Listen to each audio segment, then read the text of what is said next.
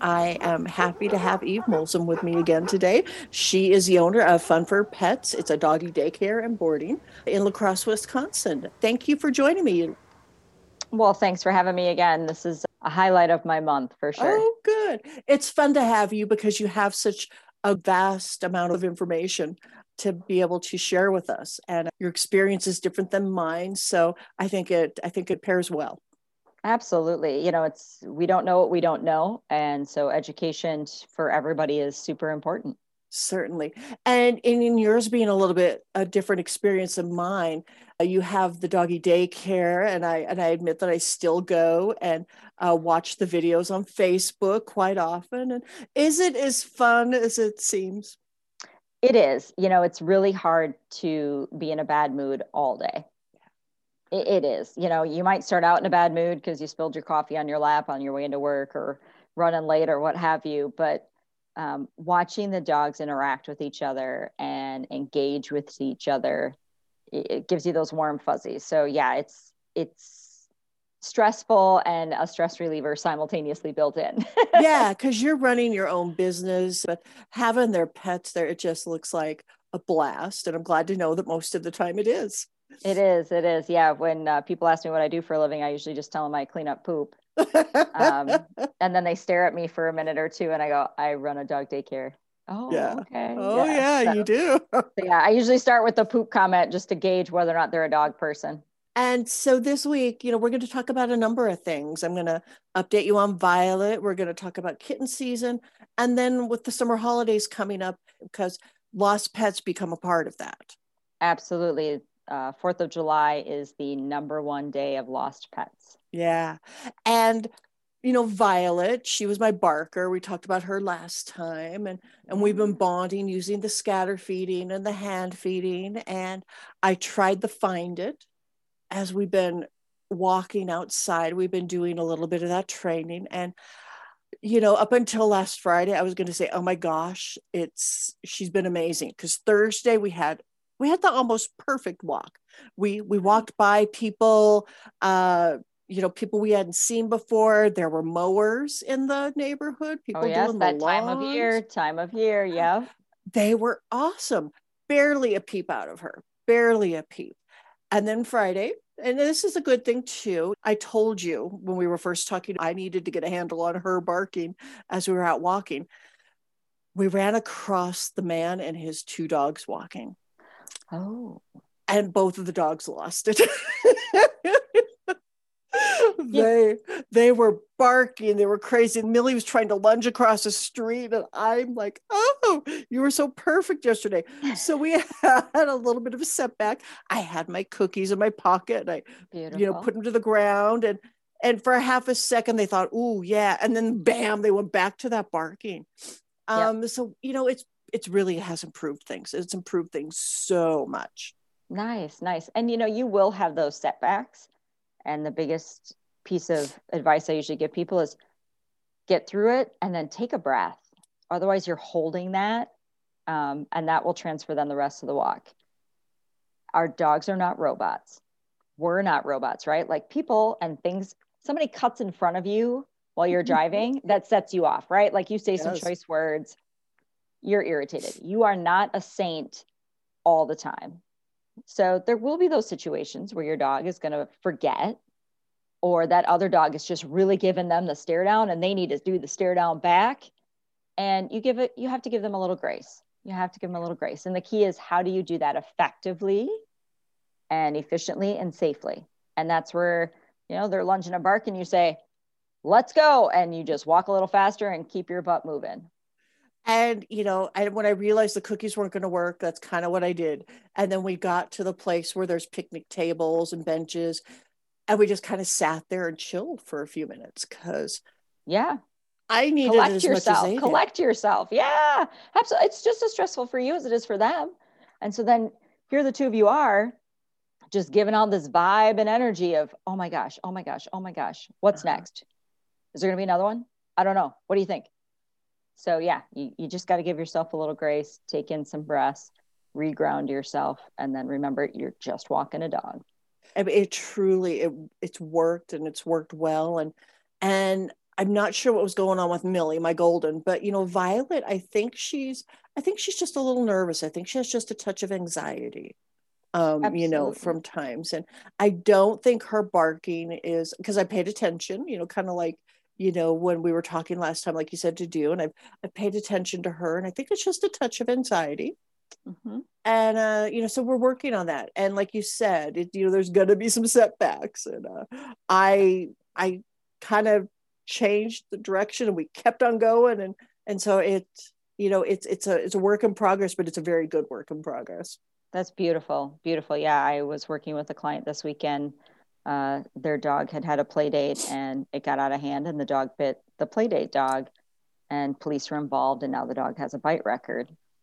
And so I had to muzzle train this 9-year-old dog. And what I noticed is inside, muzzle could be on, muzzle could be off, could walk past a whole bunch of dogs in kennels, completely calm. The minute we went outside, pure anxiety. Something about being outside caused this dog anxiety. Didn't matter, muzzle on, muzzle off, just sitting on a bench out, just being outside of four walls gave this dog anxiety.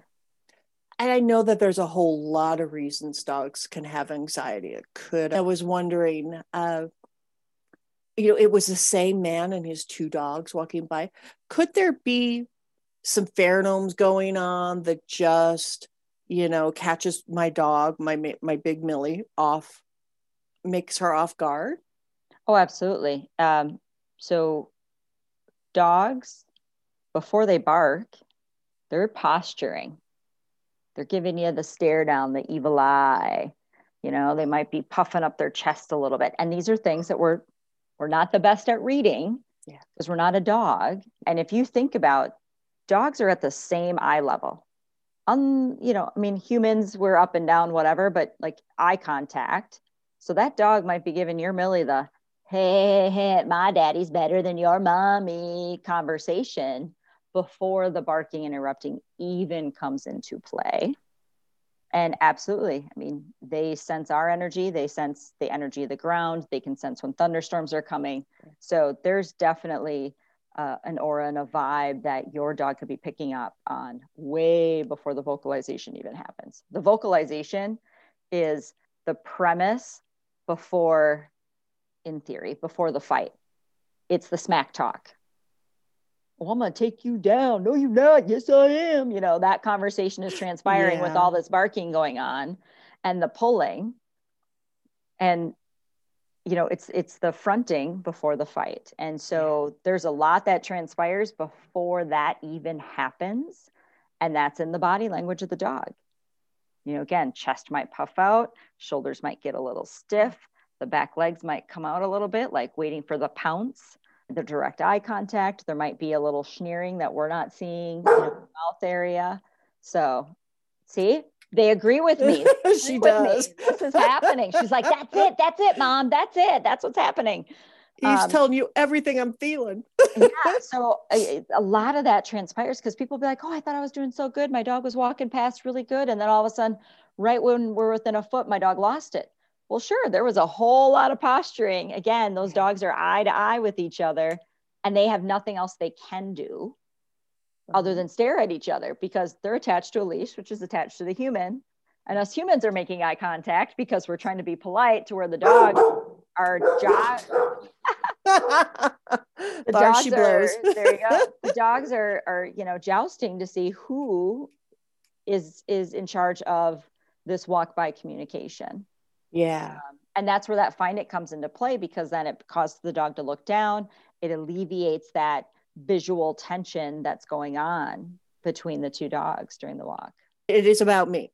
It's about, I don't see that going on because I wasn't paying attention. I had a fabulous walk the day before. I was living in that walk that was the day before, not the one that was happening. Sure. And it's hard when you are outside. Mm-hmm. To pay attention to everything going on around you. Definitely. And so it's just good to hear what you're saying about that. I kind of thought that, there would be those times. I kind of know that from my years of dog walking, and I let my guard down with my dogs much more than I do with anybody else's dog. Yeah. And give yourself grace for that. Just truly. Your dog gets some grace for that. You get some grace for that. Again, none of us are 100% perfect. We're gonna lose our cool from time to time. 3 weeks ago, as I told you, we adopted a little kitten. And when we adopted the kitten and we were driving the kitten home, I was thinking, what would Eve do? What would Eve say? What would Eve say how to introduce a new little fur baby family member into the family? And I'll tell you what I did, and you can tell me how well I did or didn't do. Sounds good. Millie's the older dog, and I was expecting trouble with her. Mm-hmm. Violet's the younger, shy dog. I knew that she had maybe a little bit of anxiety. They've both been around cats. They were both raised by kitties, I like to say. And they've since passed. And we brought the new one home, and she was crazy tiny. I mean, really super duper duper duper tiny. So we got home, put the dogs out the back, brought the kitty in, brought her upstairs to what it's going to be her area where we could close the door if we had to. Got her settled, got her box ready, got her just a little bit of chow because she came from a sketchy background. You know, we adopted her because of that, because she's young.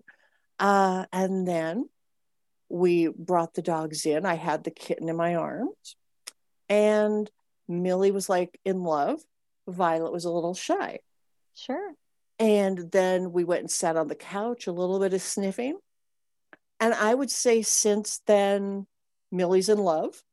Violet's still a little wary because there are sharp claws on the end of those paws. Yes, there are. And I was thinking, oh, I don't know if I did this right, because it had been more than a decade since I'd brought a kitten home, like 15 years, since Katrina. That was the last time we adopted a kitten. Gotcha. And so everything's going really, really, really pretty well. And so, but what would the tips you be to give to somebody introducing a new furry family member? Yeah. Always making sure everybody is safe. So with a kitten, the kitten doesn't have any preconceived notions of what a dog is. So it's much simpler, truly. And what you did is right. You know, make sure that you had a hold of it, or, you know, if you felt uncomfortable holding it, because again, don't give off the sketchy vibes. Put it in a carrier and let the dog sniff it, let the cat sniff it, and allow the time. And that's the key, right? Like, you brought it home, you were taking your time. Don't come home and set it down and go, here you go, guys. You like it? This is a timed process. You need to make sure everybody's feeling comfortable.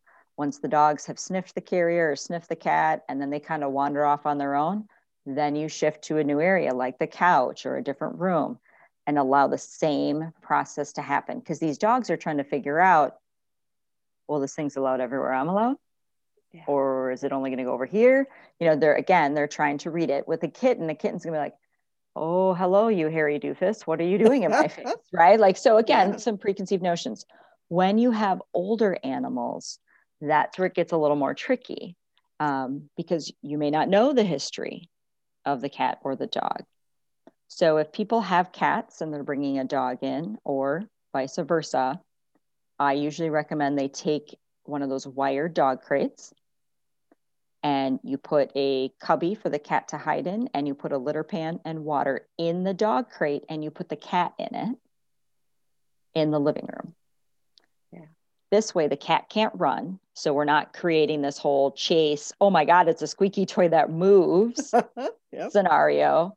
And at the same time, we're allowing both of them to utilize their skills of scent, sight, right? So they're taking it all in. The cat can hide. I mean, I'm not going to tell you it's not stressful. It's stressful for everybody, humans included in this scenario, because you want your family to get along. And you do this for maybe an hour or two. Again, don't let the dog be a jerk and like be banging on the kennel. Once everybody seems calm, then dog goes outside. Cat is either allowed to roam or go into their special space. If we're unsure of the whole chasing thing, then the cat needs to go to its special space. Dog comes back in. The dog can go in and explore the crate. All is good in the world. You do it again. And usually after 2 weeks of doing this for, you know, a little bit each day, by the end, both animals are fine. The cat can run. The dog's like, oh, that's just the cat. It's not a squeaky toy. But it just takes them time to understand they are different species. this species runs, jumps, and purrs. This one forages, goes outside to go potty, not in the box, and that type of thing. So safety is always, always the key. And using that scent, the smell of each other, is the most helpful in all of that. And what do you say to those who, they're trying, letting the kitty out, they're trying to let them be in the same space? Of course, there may be some hissing, there may be, the dog being, oh my gosh. Do you let the cat smack the dog in the face? Absolutely. You let that cat tell that dog that was inappropriate behavior, because that is going to go farther than you correcting the dog. The cat is communicating with the dog, and this is how they're going to communicate. There's no two ways about it. I would always have the dog dragging a leash. So if the dog is getting too rambunctious and you need to pull back, it's just easier to grab a leash than it is to try and grab the collar or grab the dog.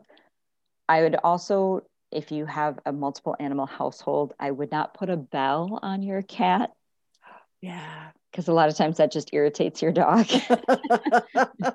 Especially when your cat usually wanders the house at night, right? They're nocturnal, and the dog is trying to sleep.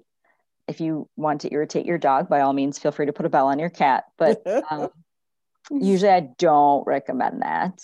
And the key thing is that scent. So even if you can spread it out and do it even farther. Like if you're like, I don't have a dog crate, I don't want to go buy a dog crate, no problem.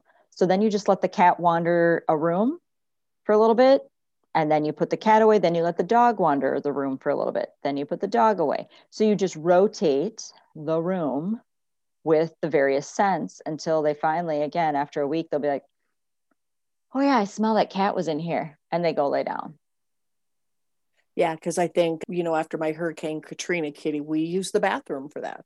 There was one bathroom, we could close them off. And that's how we negotiated that without a crate. I'm lucky enough this time that they get along so well that I don't need a crate, but she does have her safe place. Beautiful. And then when I leave home, I put her in her room. I close the door. She has everything she needs, and I leave her in there. How long do you recommend probably doing that?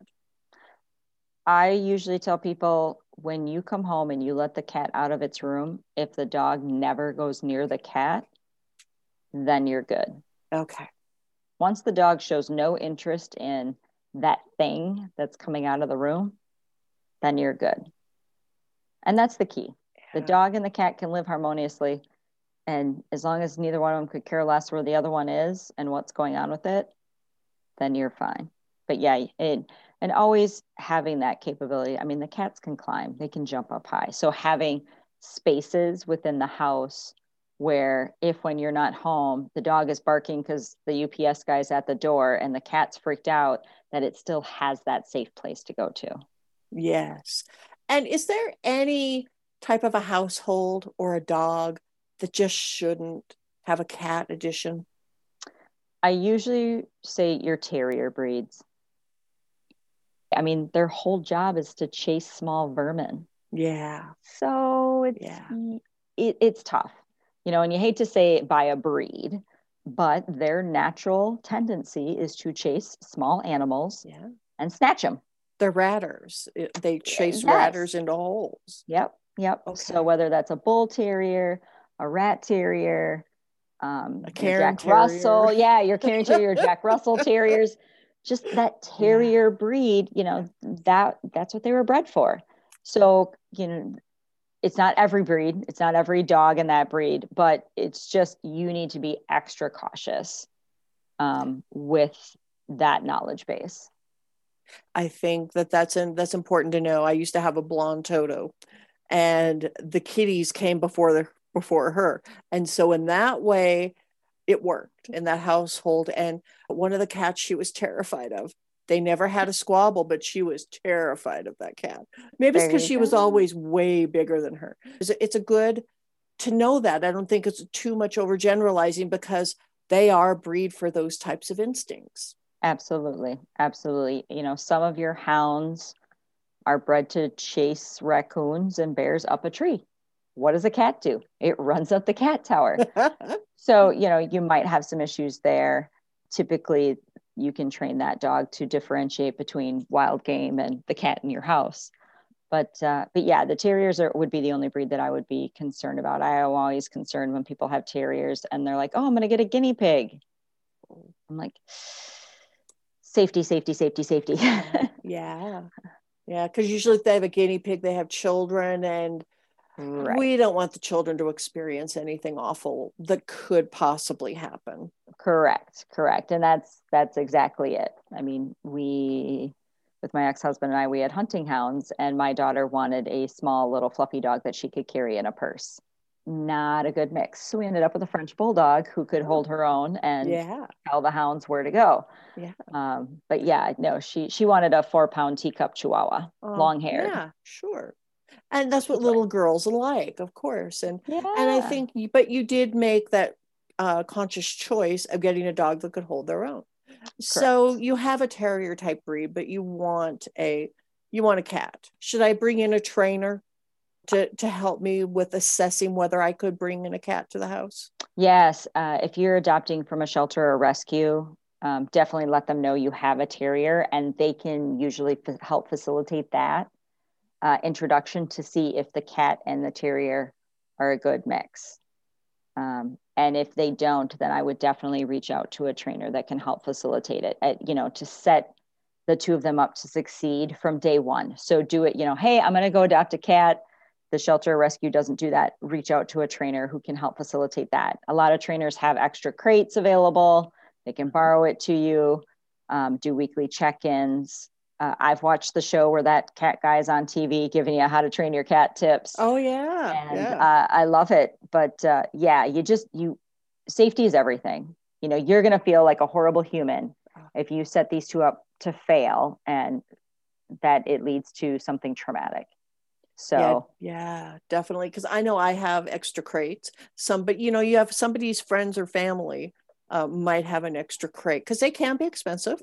And if you're just going to use it for a few weeks, that might not be an expense that you want. And there's all kinds of swaps online nowadays. Oh my gosh, yes. I was shopping on there earlier. Yep. And I have the community billboard, which, people put out, I need this, and somebody usually comes to their rescue quite quickly. And speaking of, well, let's just change subjects a little bit here because you hit on it. Community billboard. Yeah, the community billboard is a big thing, and it's a big thing for the summer. And the summer's coming up, and there's holidays coming up, and things are reopening, and we're going to have parties this summer because we can. And so let's talk about that. There's a lot of things that can go on with your pets, cats and dogs, and I'll put that, both in together because we just talked about maybe you have a new kitten from kitten season, or maybe you're just adopting someone, or maybe in your household you already have both or one. Let's talk about, the subject of that, because there's many points we can make there. Absolutely. So if you are hosting a party at your home, put your cat in a safe place and put a sign on the door. Cats, although they might like you and get affection from you, there are strange sounds and noises, and they might bolt. Somebody's like, oh, is this the bathroom? And opens the door, doesn't even realize your cat has left the room. You might have the back door open because you have guests coming and going.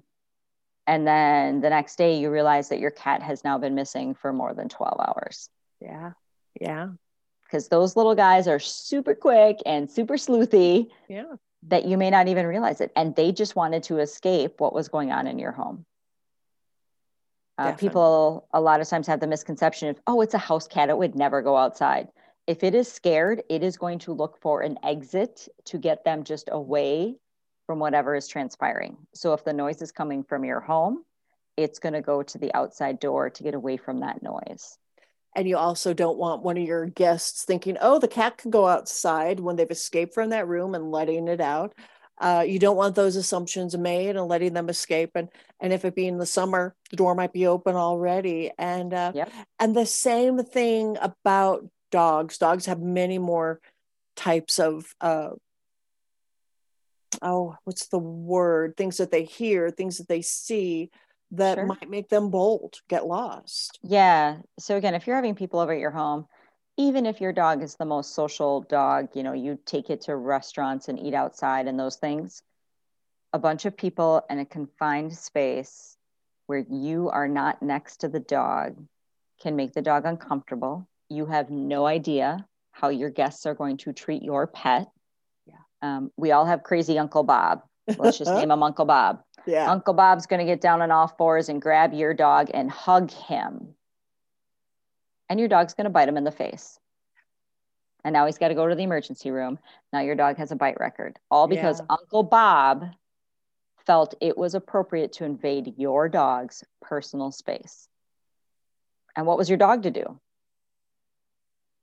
You know, it's an instinct.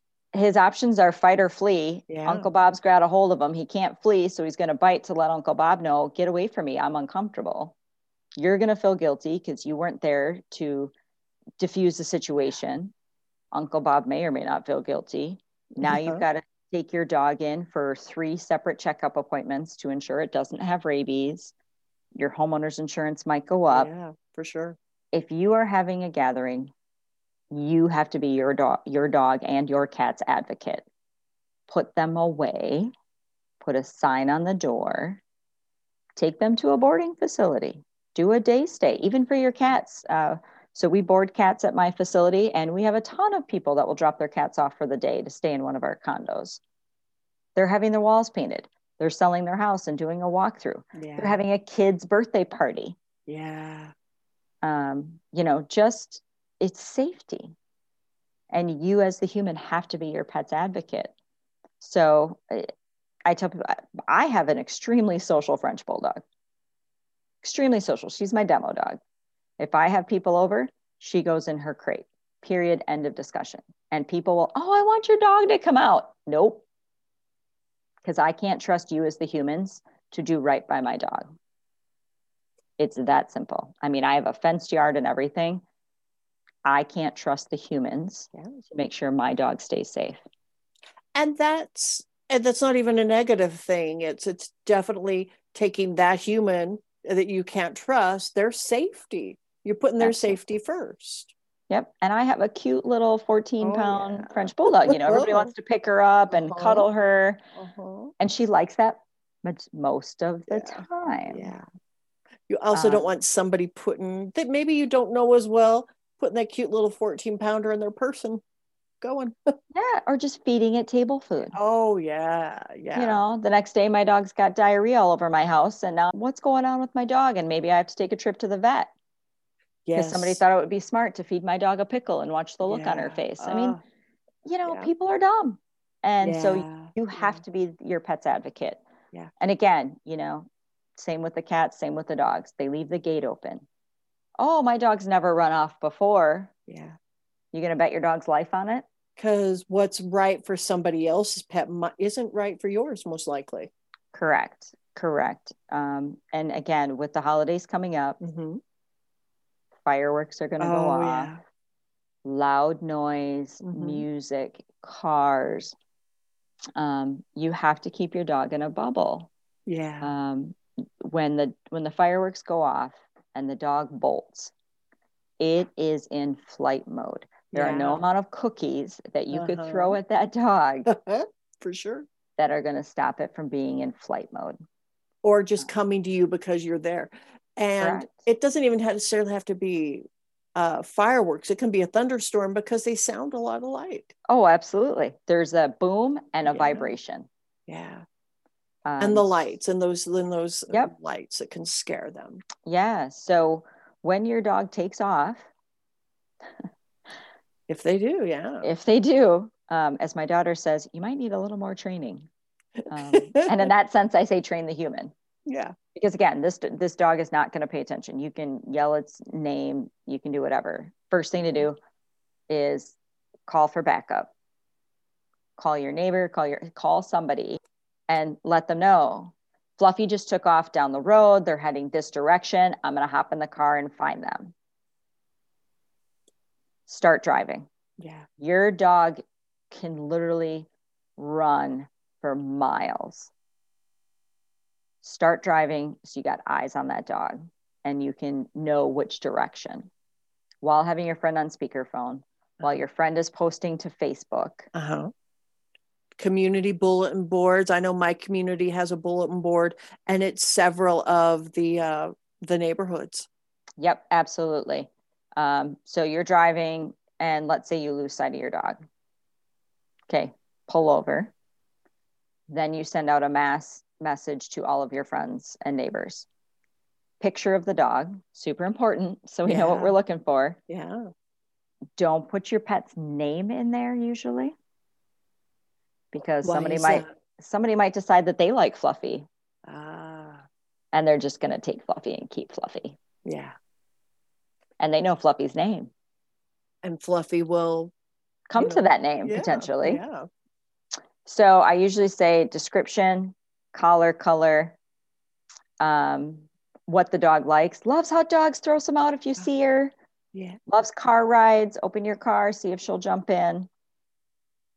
And your phone number.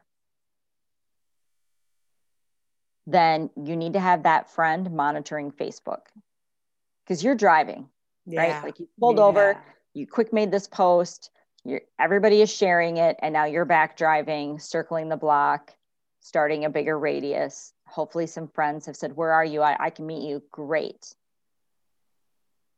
Now I realize not everybody's going to carry a bunch of stuff in their car like I do. Sure. But if you can, I always have a bag of dog treats in my car for when I see that strange dog running down the road. Instead of you, if you see Fluffy and Fluffy's panting and just wide-eyed and freaked out still, open your car door and see if Fluffy will come jump in the car. Yeah. When you walk up to your dog, even though it's your dog, you've spent 8 years together, the dog is freaked out. And may not be ready to take a breath and realize the scope of the situation. Sure. So the more that you can just be patient and ask your dog to come to you and jump in the car or come to you, hopefully you've got a leash in your hand. If you have treats, I just tell 20 feet away, throw one and wait. If the dog's not moving, you don't move. Be patient. Your dog needs to catch its breath and assess the situation and just make sure that everything's okay before they move. Now, let's say the worst has happened. You have no idea where Fluffy went. That's when your neighborhood groups. So again, you need to do a post, a picture, most recent picture of the dog. And for those of you that have dogs that get groomed, I know that's hard sometimes. Right? Yep. Oh, here's when they were fluffy, but they're shaved now. Crap. As best as you can. Again, description of the dog, where you live, or the center from the area that the dog disappeared to. If you live in the country and you have like crossroads, do something along those lines.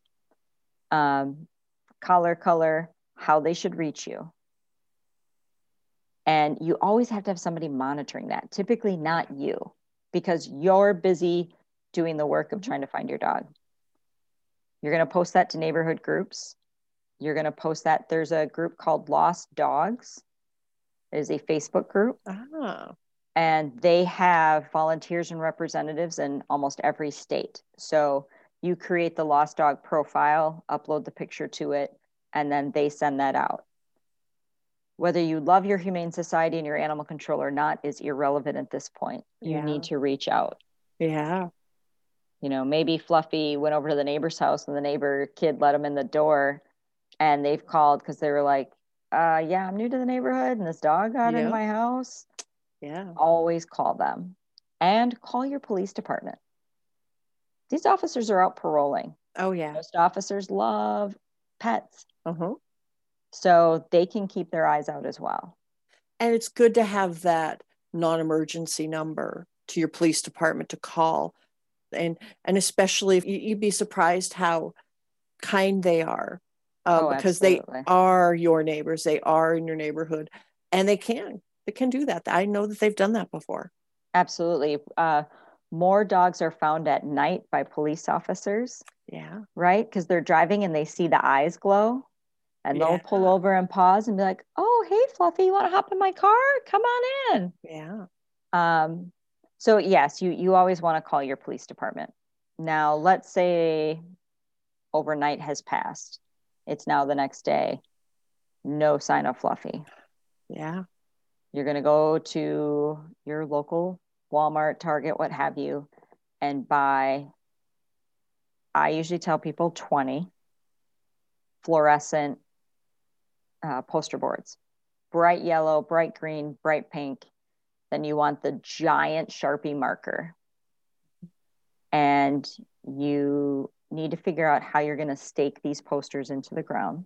So a lot of times I have old political signs that we use.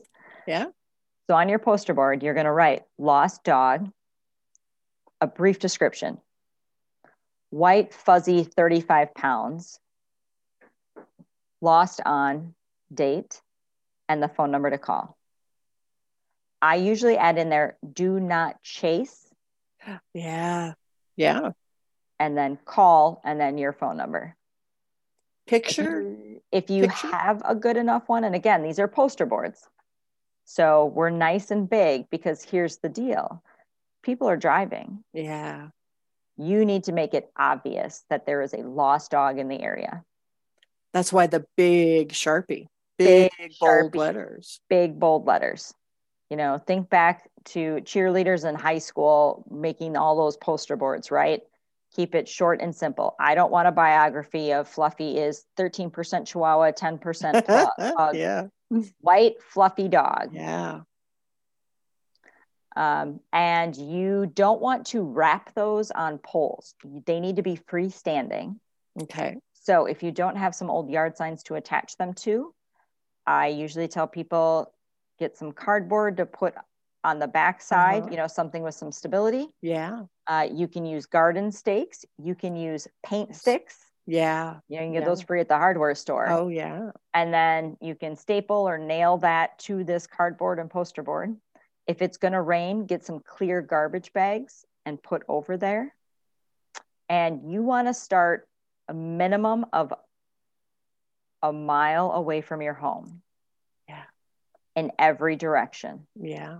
Because although Fluffy might have started going south, something might have scared Fluffy and now she's going east. Mm-hmm. And you want to do a 1 mile radius. And then from there, so I usually do 10 signs in the 1 mile, and then I do 10 signs 2 miles out. And you want to start in that general area. Put Fluffy's bed outside, put your clothes outside. Yeah. Dogs can smell up to 10 miles away. Oh. So by putting these familiar smells outside is helpful. Now, let's say you get the call and there's been a sighting. Great. Pick up your signs and start reposition them from that sighting. Same concept. And you need to drop clothes and the dog bed where that sighting happened. Okay. Good idea. If possible, if you're in the country and you have access to a trail cam, that's always pretty nice. Oh, yes. Because you can add some food to that site. It's called a bait site. We're baiting your dog back in. Some dogs will stay in that flight mode for a significant period of time. Typically, it's your huskies,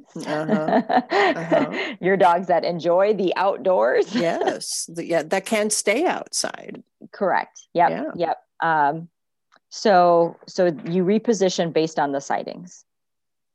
Reposition your signs again, go in that circle. And then what happens is you start getting calls and you realize really where your dog is hanging out.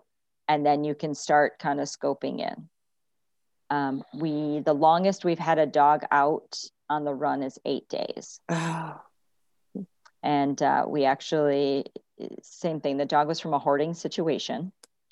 So it didn't really care about people. It was a husky mix. Yeah.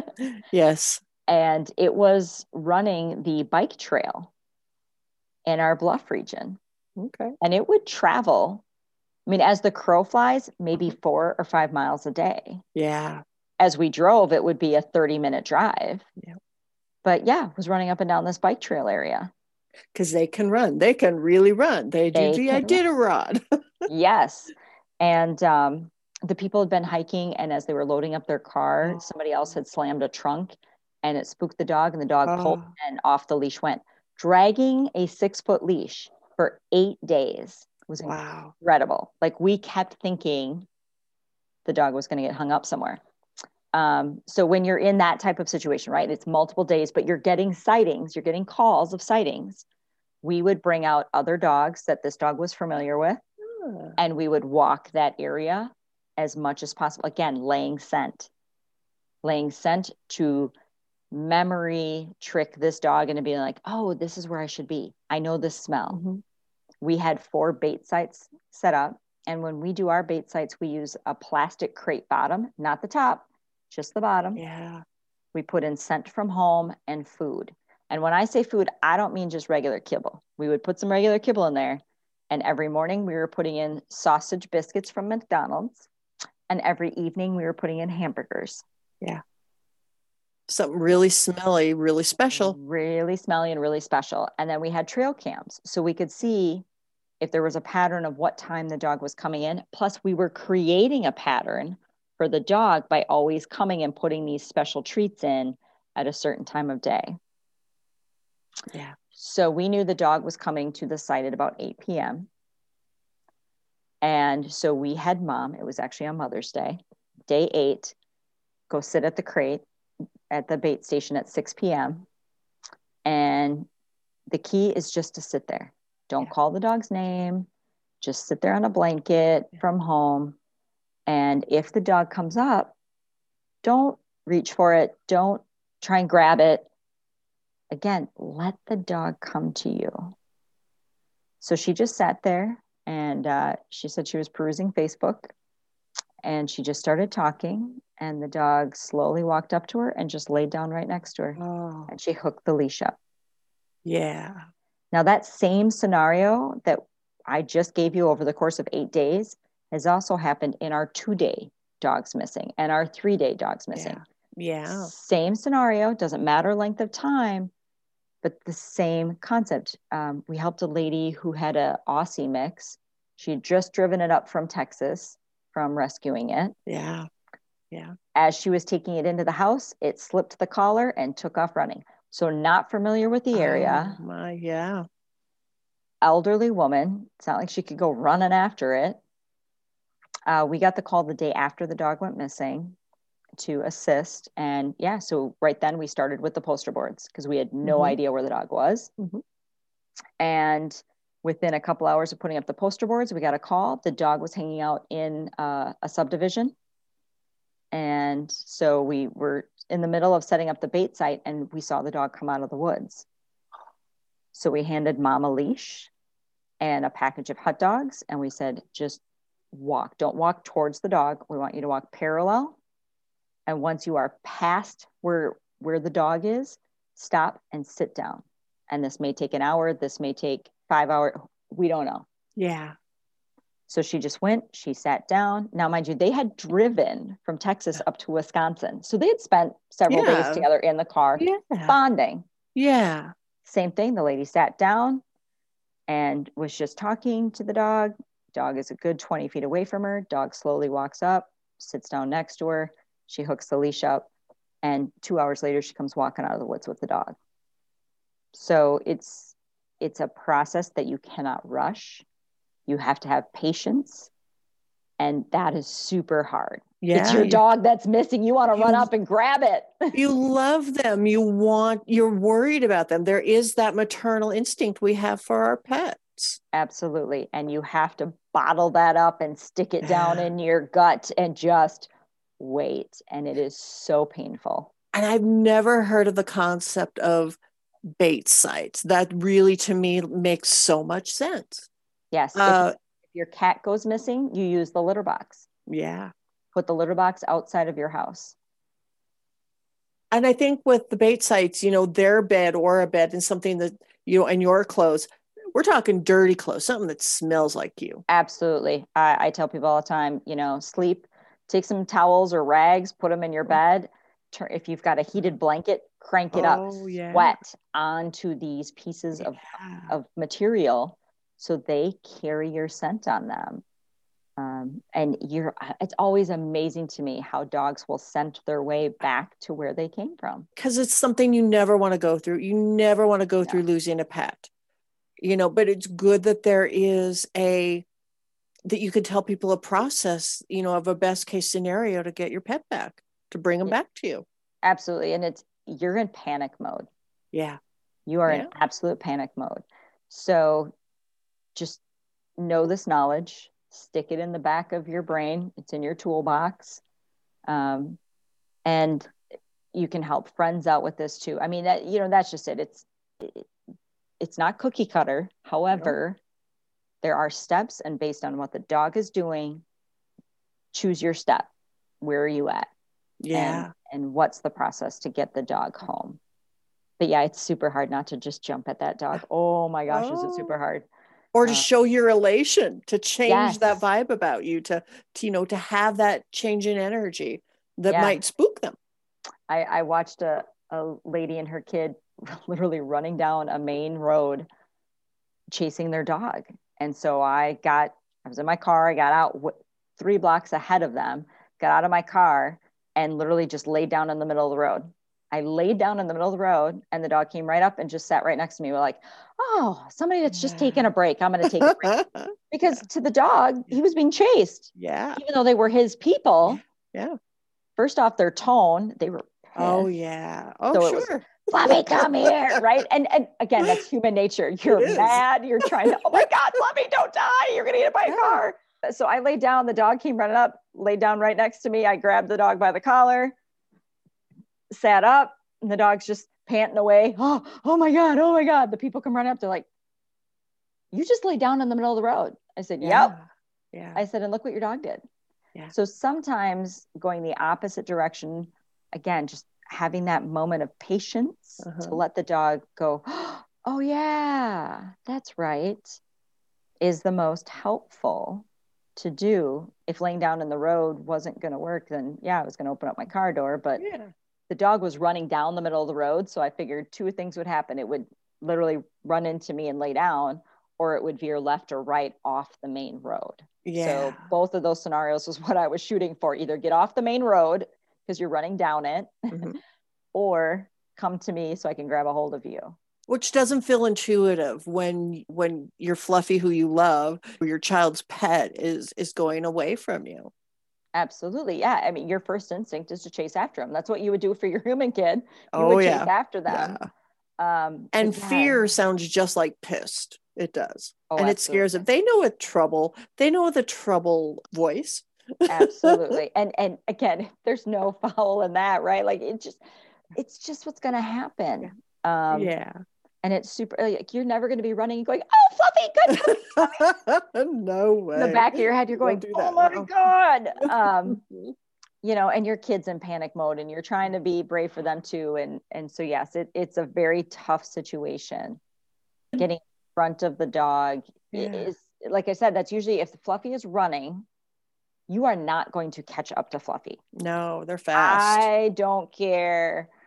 I mean, unless Fluffy is an obese, bulldog, mastiff, maybe. Yeah. Like, even then, they can still go for a ways. They can go.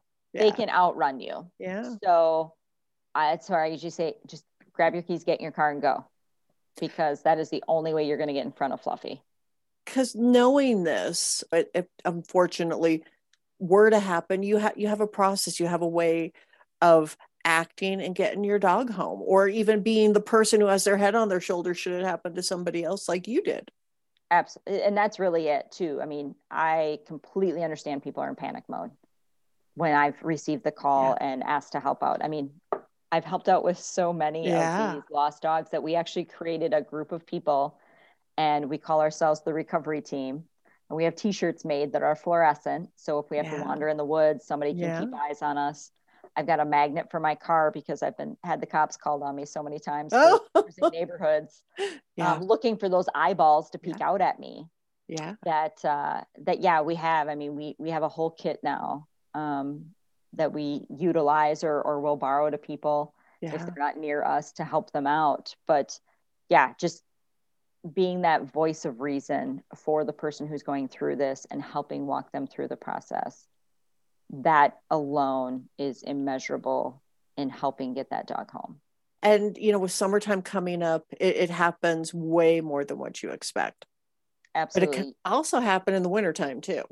Yeah. It's just in the summertime, you're in and out more often. It's weather's nice, right? Yeah. There's grilling going on. Oh, yeah. Just animals in general, right? Mm-hmm. Again, I used to have hounds. So, there goes a rabbit. There goes a squirrel. Boom, gone. Yeah. And if I could get in front of that hound so he could hear me and see me better, I could get him to come to me. And the same thing with people barbecuing down the street. I smell so many of those. And if you have a chow hound, if you have a dog that is totally motivated by food, they might go that way. I mean, they just, they know the smell of good cooking. They're going to take advantage of any opportunity they can find. Let's be real. I've had that dog before. I mean, if I was next to a chocolate factory, I might have some troubles. But yeah, so just know that getting information out in as large of a way as possible. Like I said, those poster boards, if your dog's been missing, for a period of time, that you need to get a sighting so you know where to look. You can probably get all that stuff at like Michael's or somewhere. Michael's, Walmart, Target. So you're going to maybe spend $25, $30. And again, just getting those out. You don't fold the poster boards in half, like make it full size. And if at all possible, make it so if somebody pulls up, they can read it from inside their vehicle. If you're out in the country, you try and put it at intersections or even after a curve, because people are going to decelerate after the curve. And then right as they're about to accelerate, exiting the curve, that's where you put that sign. So that way they're like, I'm not going to accelerate just yet because I'm reading the sign. And it is big enough for them to see it. And that is where we've had the most success in finding lost dogs, is those signs. How long should somebody look for Fido before thinking, somebody else adopted him or they got taken to, who knows where? There is no length of time. We hear these stories frequently. Dogs being on the run for months. So the Lost Dogs group, there's another group called the Retrievers. And they, again, are also nationwide. You can find them on Facebook. And they spent 6 months baiting a dog in and finally trapped it. And just like my 8-day scenario, the owner went, slept out on a cot in the middle of a field, and whoop, dog came up, laid down right next to him. He reached down, put his hand on the dog's collar. 6 months they spent trying to get this dog to come in. Yeah.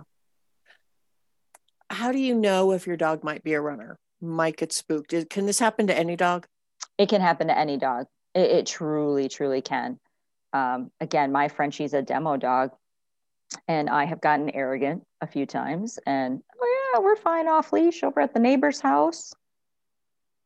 Yep. The neighbor, they don't have the latch on their screen door, so it slams shut. Yeah, slammed, spooked him. Dog went running out of the backyard into the front yard. Now, I'm thankful my dog ran to my front door because she knew that's where safety was to come inside the house. But she could have taken off. Should you ever practice loud noises and having them come to you? You should. And that is something that's kind of fun to do, for lack of a better thing. So you can download thunderstorms and all that kind of stuff onto your phone. And I tell people, you're cooking dinner, hit the little button, thunder, you throw a piece of chicken across the other side of the room, find it, good, right? So that way they're getting used to that. There are CDs that you can buy on Amazon that will play classical music and then a loud banging or a siren and then go right back to classical music. So it counter conditions them of, I heard that sound. Oh, nothing bad happened. Oh, cool. Yeah. So it doesn't necessarily mean that you need to create a positive experience like throwing them a cookie. However, nothing negative happened when they heard that sound. Yeah. Because I live in a very quiet house. We've talked about that before. My house is very quiet, and they could easily get spooked. So it's good to know that there's something out there that I might be able to condition them to a loud boom, those types of noises that may spook them. Yep. And whether it's urban training sounds or rural training sounds, all of the above. Again, we kind of talk about this at every session. You have to be your pet's advocate. Yeah. That is your responsibility as an animal owner. Do not take them to firework displays. They do not need to go to festivals. Yeah. That is about you. That's not about them. They don't need to go to the flea market. That's about you. That's not about them. Yeah. Now, the flip side, service dogs. Those dogs are conditioned to handle those scenarios. When you're at the flea market, are you watching your dog or are you shopping for stuff? Yeah. Yeah, I'm shopping. Yeah. So you may not be reading the signs that your dog is stressed out. And that dog might associate then a car ride with going to the flea market and being stressed. So then eventually it doesn't want to go in the car. Yeah. Because every car ride leads to you stressing your dog out. So there are ripple effects to creating those stressful environments for your pet. So you have to be cognitive of it. I cringe a lot of times when I see people not being their pet's advocate. Mm-hmm. Got myself in trouble a few times because my mouth gets ahead of me. Well, but yeah. I mean, your dog does not understand when that firework goes off. Your dog does not understand when it hears the fire truck go by. Nope. And you have to think that tone that fire truck makes, that ear-piercing sound. Oh, it's got to be they have way better hearing than we do. Yeah. Way better hearing. Like that to them must sound like nails on a chalkboard. Uh-huh. Uh-huh. And then also I'm thinking of fireworks. There's the smell of the gunpowder. The smell of the gunpowder. When those big ones go off, you feel that reverberation. Yes. So do they. That's why thunderstorms are also very scary. Yeah. They can feel that reverberation. Mm-hmm. Dogs are sensitive to what goes on the earth because the pads of their paws are touching the earth. Yeah. Yeah. People say animals can always sense before a tornado and an earthquake and those things because they can feel it through the earth's vibration. Yeah. And they don't understand it all the time. So again, they're at a festival with you. Hey, they just ate some French fries. Some kid had dropped on the ground and all of a sudden, boom. Like they have no forewarning that noise is coming. With a thunderstorm, they can usually sense that it's coming. Uh-huh. They feel the still makes it scary. It makes it scary. Doesn't make it any nicer because they know what it's coming. But, especially with these loud, a car backfiring. I mean, a truck, that makes us jump because we are not anticipating it. And I have jumped before and scared my dog. And my dog was not scared before it saw me jump. Absolutely. So I think the conditioning is really important for lots of scenarios because every time after that, it was like years before she was okay in a thunderstorm because I jumped before that before that, she didn't jump. Thunderstorms didn't scare her. When I jumped from then on. So I think had I conditioned her, my jumping would have been nothing. Absolutely. And we know, just in general conversation again, right? The dogs recognize different tones. What's my happy tone? What's my not so happy tone? Yeah. So they're looking for us for direction. Yeah. And so we condition that with, hey, every time I talk like this, you get a cookie. Uh-huh. Same thing. Every time you hear that sound of a woo, woo, you're getting a cookie or nothing bad happens to you. Yeah. Is a great thing to do. We do that for a lot of dogs in our dog school program. At lunchtime, everybody gets put up. They get their frozen pumpkin treat while we play that CD that has the classical music and then the urban sounds involved. I think that's something I'm going to do because my Violet, she runs a little bit. I think she's always had just a little bit of anxiety. Mm-hmm. And I don't know if that's who she is or not, but I think for me to be able to, desensitize her a little bit to some of those things is better for her. Absolutely. You're teaching her that it's not a big deal. Yeah. Life is easy. Life is great. These things, not a big deal. Yeah. For Chrissy jumps, oh, that's just Chrissy. There you go. There you go. She jumps. Absolutely. Yeah. Again, it's sound of a car accident. Yeah. If a dog has been in a car accident, those noises could be a yeah. huge trigger for them. Oh, yeah. Yeah. So the more counter conditioning that you can do with noises, smells, anything like that, really helps your dog have a healthier mental state. Definitely. What maybe haven't I asked you that we should know? Well, there's always thousands of things. No. Yeah. So when you have a lost dog, people have asked, what about a lost dog communicator? What about someone who uses a dog to find lost dogs? Oh. I've heard great things and I've heard things didn't transpire. So I can't tell you, yes, hire one or the other, or don't hire one or the other. Yeah. I know an individual whose dog helps find lost dogs. That's most beneficial in rural areas where you have. Is it through smell? Woods. Yes. All through smell. And that has worked. And then there are other times it has not worked. Yeah. So, you do what's right for you in the situation. Yeah. When your dog comes back from being lost, you need to immediately flea and tick the dog. So there's a product called Capstar that you want to give them because you have no idea what they might have encountered. And you do not want to bring fleas into your home. No. So Capstar, make an appointment with your vet to get your dog dewormed, especially if it's been gone for a period of time because it probably ate some nasty roadkill somewhere. And then even if your animal hates a bath, you need to give it a bath right away. Oh, yeah.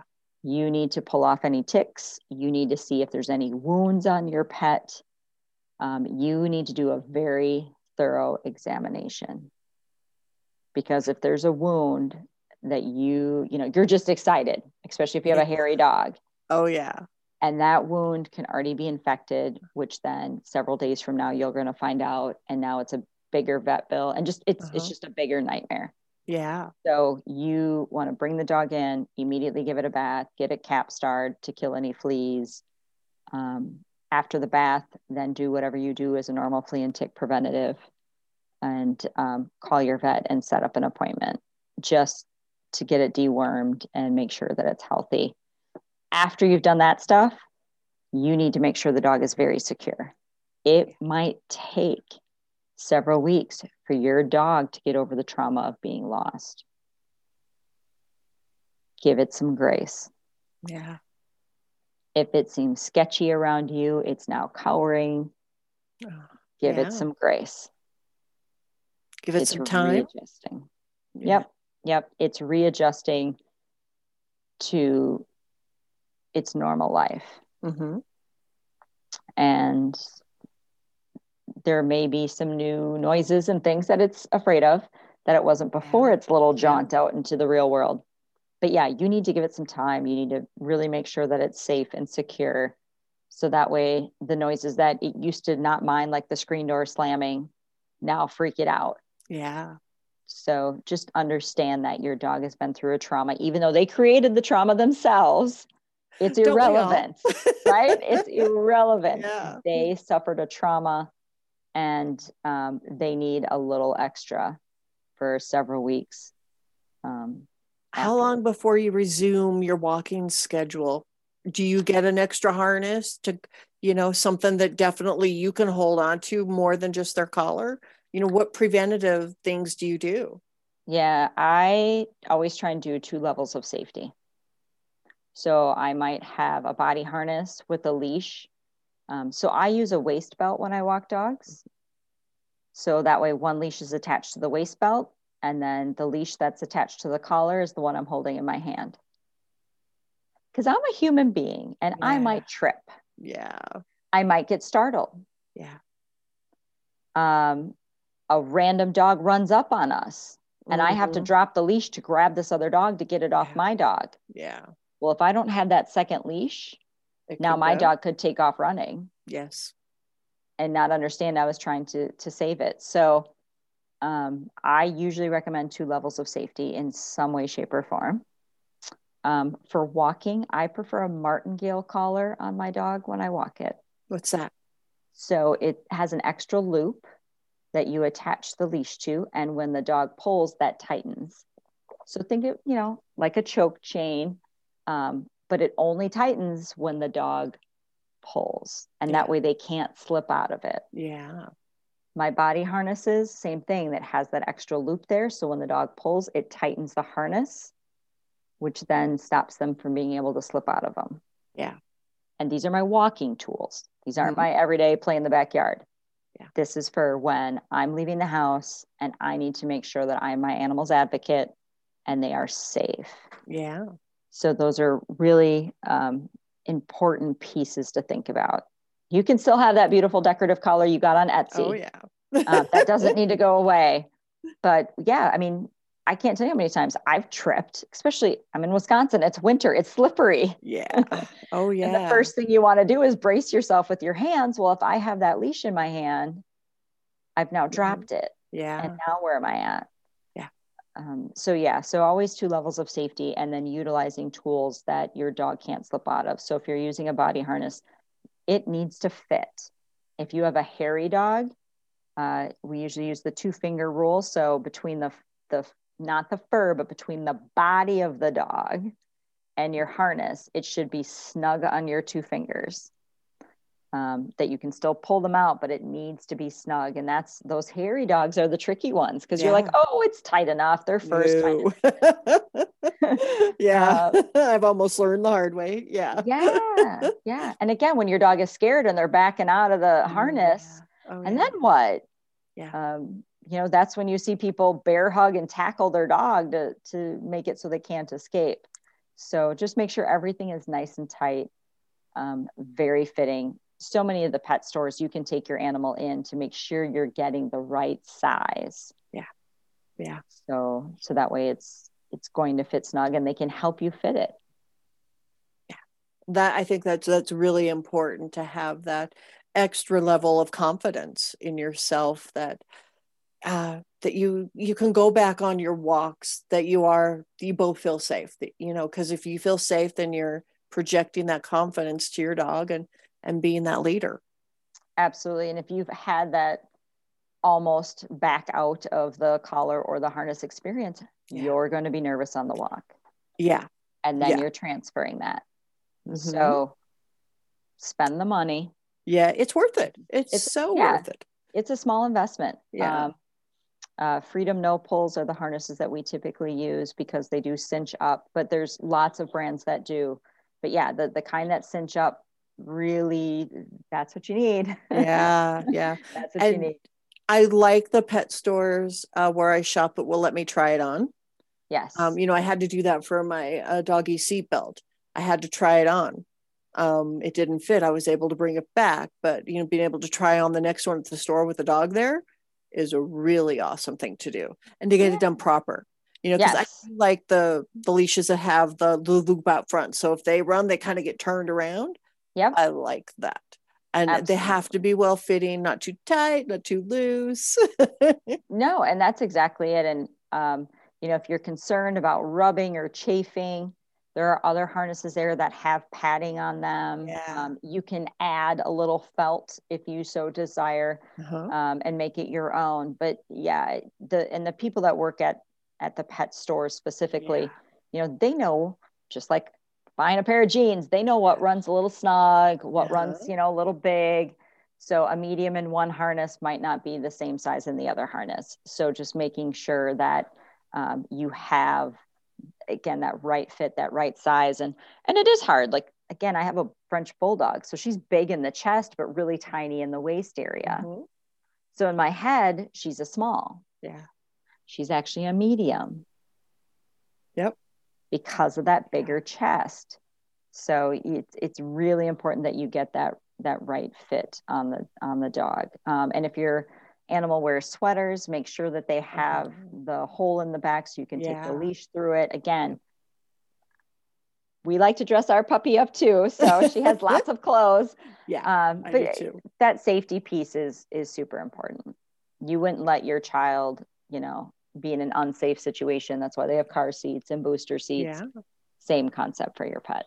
Because if you've ever, you know, been in the situation, you know, where your pet's been lost or they've been hurt or something, and there was something you could have done, the guilt is unimaginable. Or you've had an almost situation. It's just that nobody needs to feel that. No, and that will live with you forever. I mean, that trauma that you just experienced with your pet lives forever. And every time you see a dog out and about, you know, you'll relive that trauma. Every time I see somebody that is out walking really fast and looking left and looking right, and they're not wearing workout clothes, I'm like, oh my gosh, did they lose their dog? And I've rolled my window down. Hi, I hate to bother you. Did you lose a pet? Oh no, I'm just out for a walk. Oh, okay. Well, you're in jeans and a sweatshirt. I just thought, you know, and you're scoping the neighborhood. I thought maybe you lost your pet. So yeah, I that's the first thing I think of when I see people in non-workout clothes. That's part of being an empathetic, kind, caring person, part of your community. Yeah, no, I just immediately go, oh my gosh, they lost a pet. Yeah. Let me jump out of my car and go chase and see what I can find. Yeah. So it's once you've had the trauma, you don't get over that. So yeah. So we learned some tricks along the way of how to not get them to do that for them specifically. But when they take off, you need to have an action plan. Yeah. And follow through on it. And I think the first step of calling a friend, getting them going with you is the most important thing. All those steps that you gave to us, if you ever have to go through it, will help Fluffy get back to you, Fluffy or Fido. Absolutely. Yeah. It's a great thing to see them reunited. Yeah. And then you go, okay, let's never do this again. Don't ever do this. Yeah. I had a cat run off once, and after 8 days, she came back. Skinny, but she came back. I think she got stuck in somebody's garage because she was nosy while they went away on vacation. It was summer, and I cried and cried and cried because I don't let my cats out because I don't want them to get ate by something. So I try to be very, very careful, but even as careful as you are, it can happen, and being prepared is so important. And the tips you gave they're spot on, they're right on, and you know they've worked because you've used them. Yes. Last pre-COVID, I think we did 12 one summer. 12 different animals, and all had success in getting them back home. And just a wide range of why they got out. The rural ones are always more complicated because there's so many more places to hide and fewer eyes than in an urban environment. But utilizing social media is just very, very important. And now that you've heard the podcast about this, also know not to pass blame. Oh yeah. Yeah. You need to do too. Somebody posts, oh, my dog is lost. Well, what'd you do? Let it out, lock your door. Why'd you let it out? Right? Leave it alone. Why did you leave it alone? Oh my gosh, I feel terrible because that's happened to me. And that's exactly it. Accidents happen. Yeah.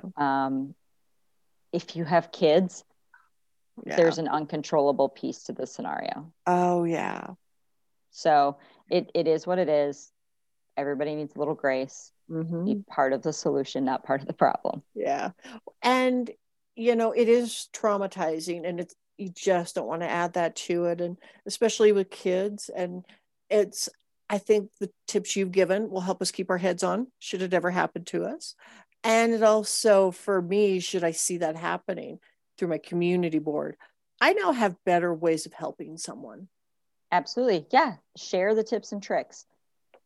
Again, when you're in that stressful situation, your mind is not thinking straight. Oh yeah. What do I do next? What do I do next? I have no idea because this has never happened to me before. Offer words of wisdom. Go help make poster boards. It's not that complicated. It's a very small monetary investment. Yeah. So be a resource to those who are very much in need at that moment. Thank you so much for joining us today. As always, it's a pleasure having you here. Well, thank you. I look forward to our chat next month. Absolutely. June is right around the corner. It is.